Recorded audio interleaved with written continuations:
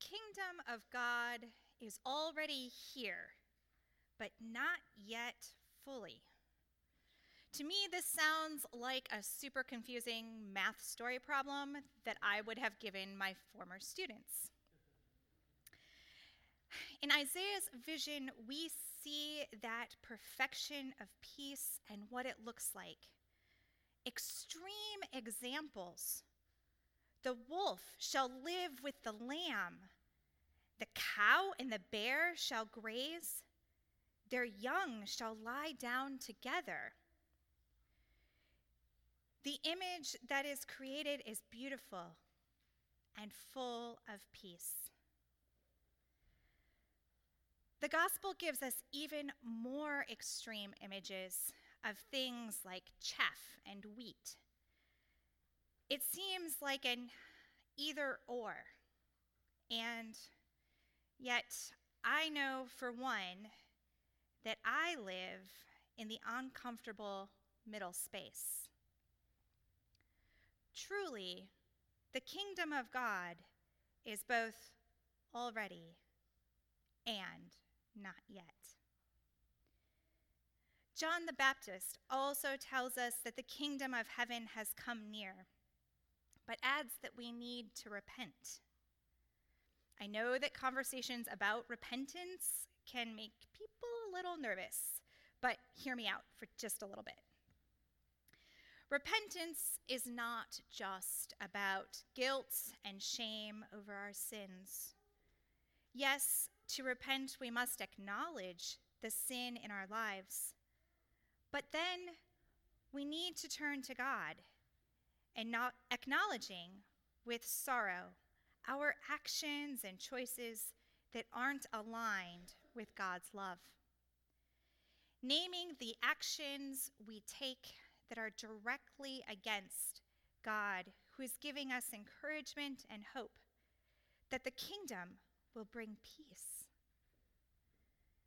In our turning toward God and the ways of the kingdom, a transformation of our hearts and minds occurs.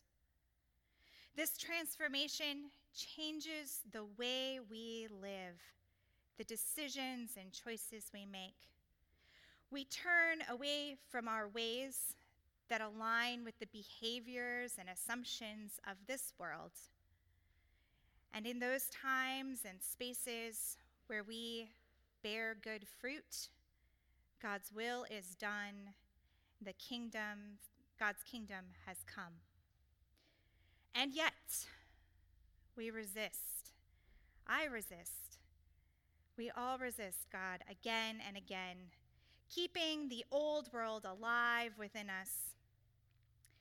When we hear the imagery of the wheat and the chaff, we can go to a place of quick judgment. I know I do. It feels great to place ourselves in the category of the wheat, while assigning others still as the chaff. We're the good church. You're the not so good church. We're on the right side of this social justice issue. You're not. We're good. You're bad.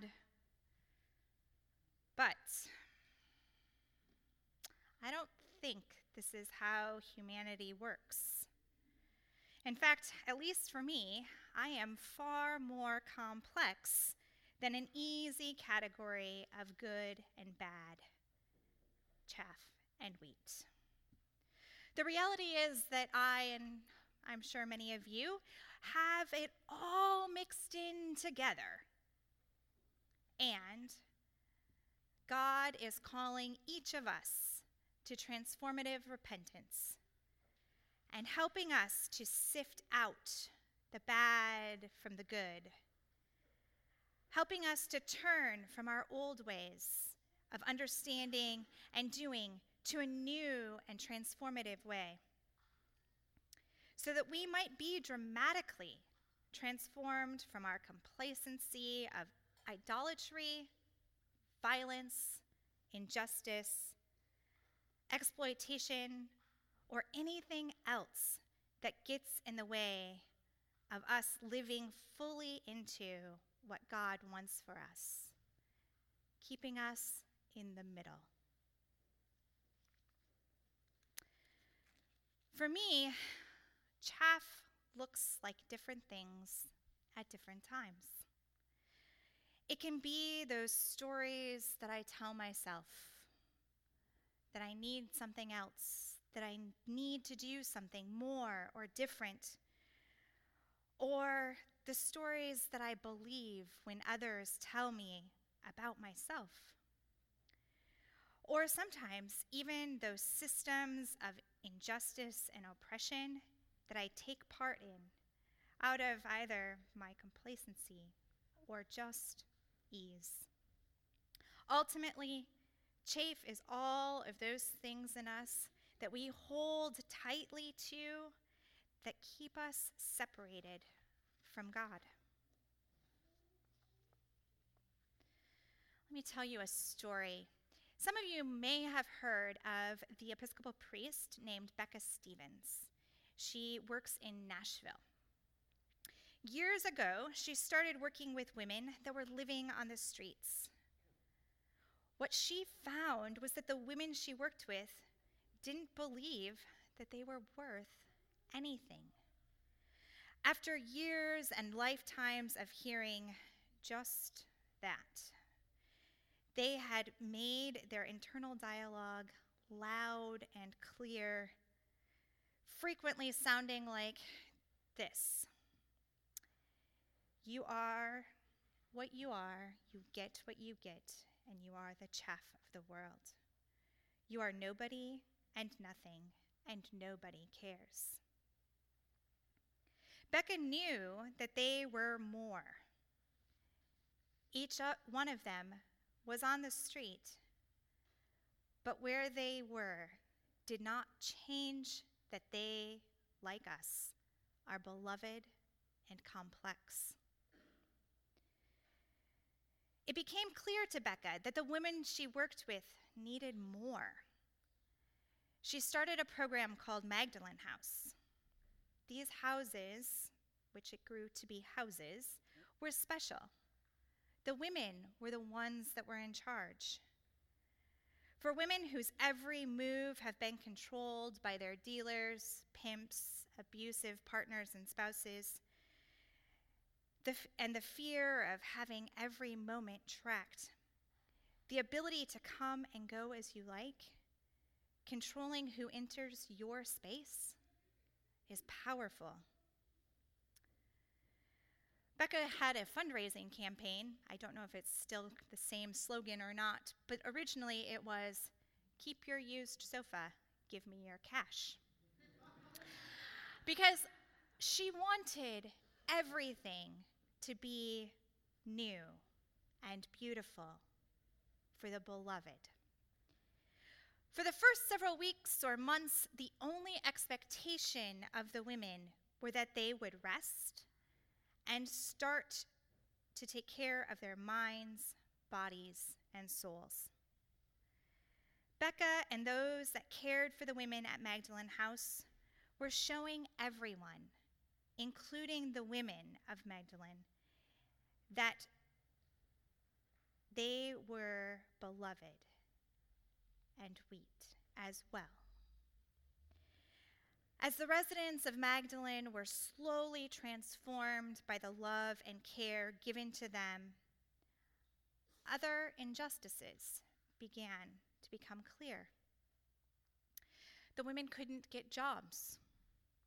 The systems that we set in place by society told them once again that they were worthless.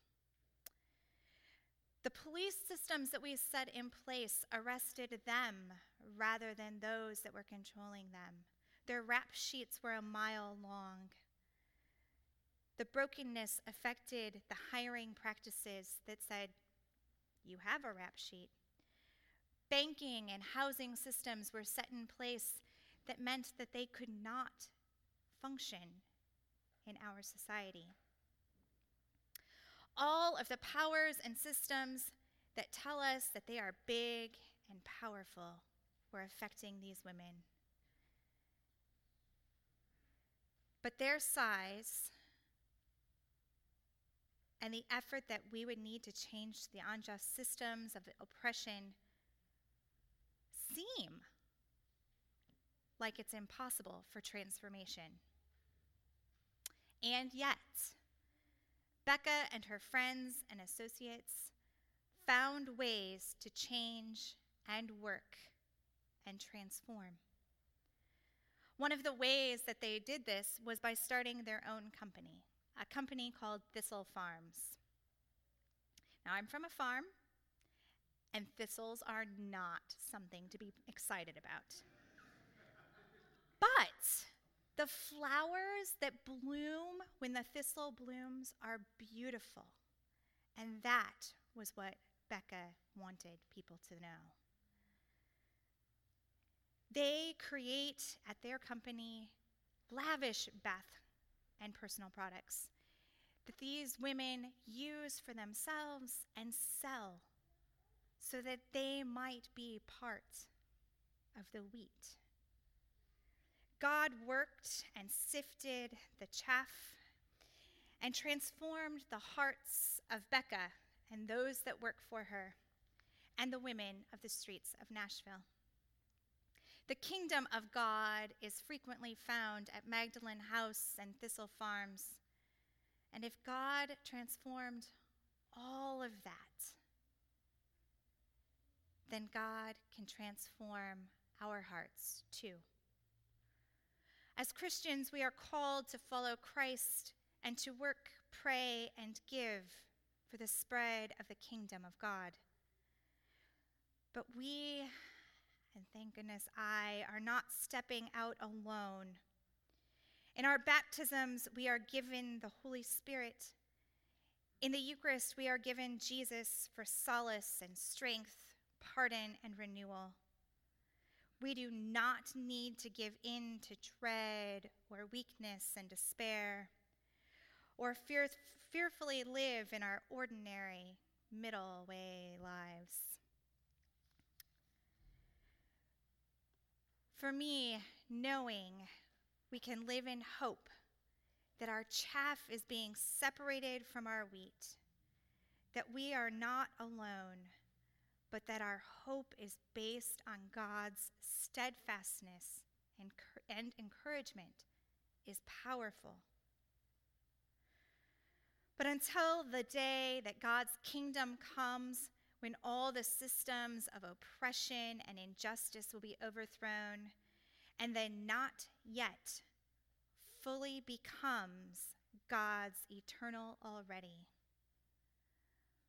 let us together in the middle spaces prepare the way of the Lord. Come, Lord Jesus.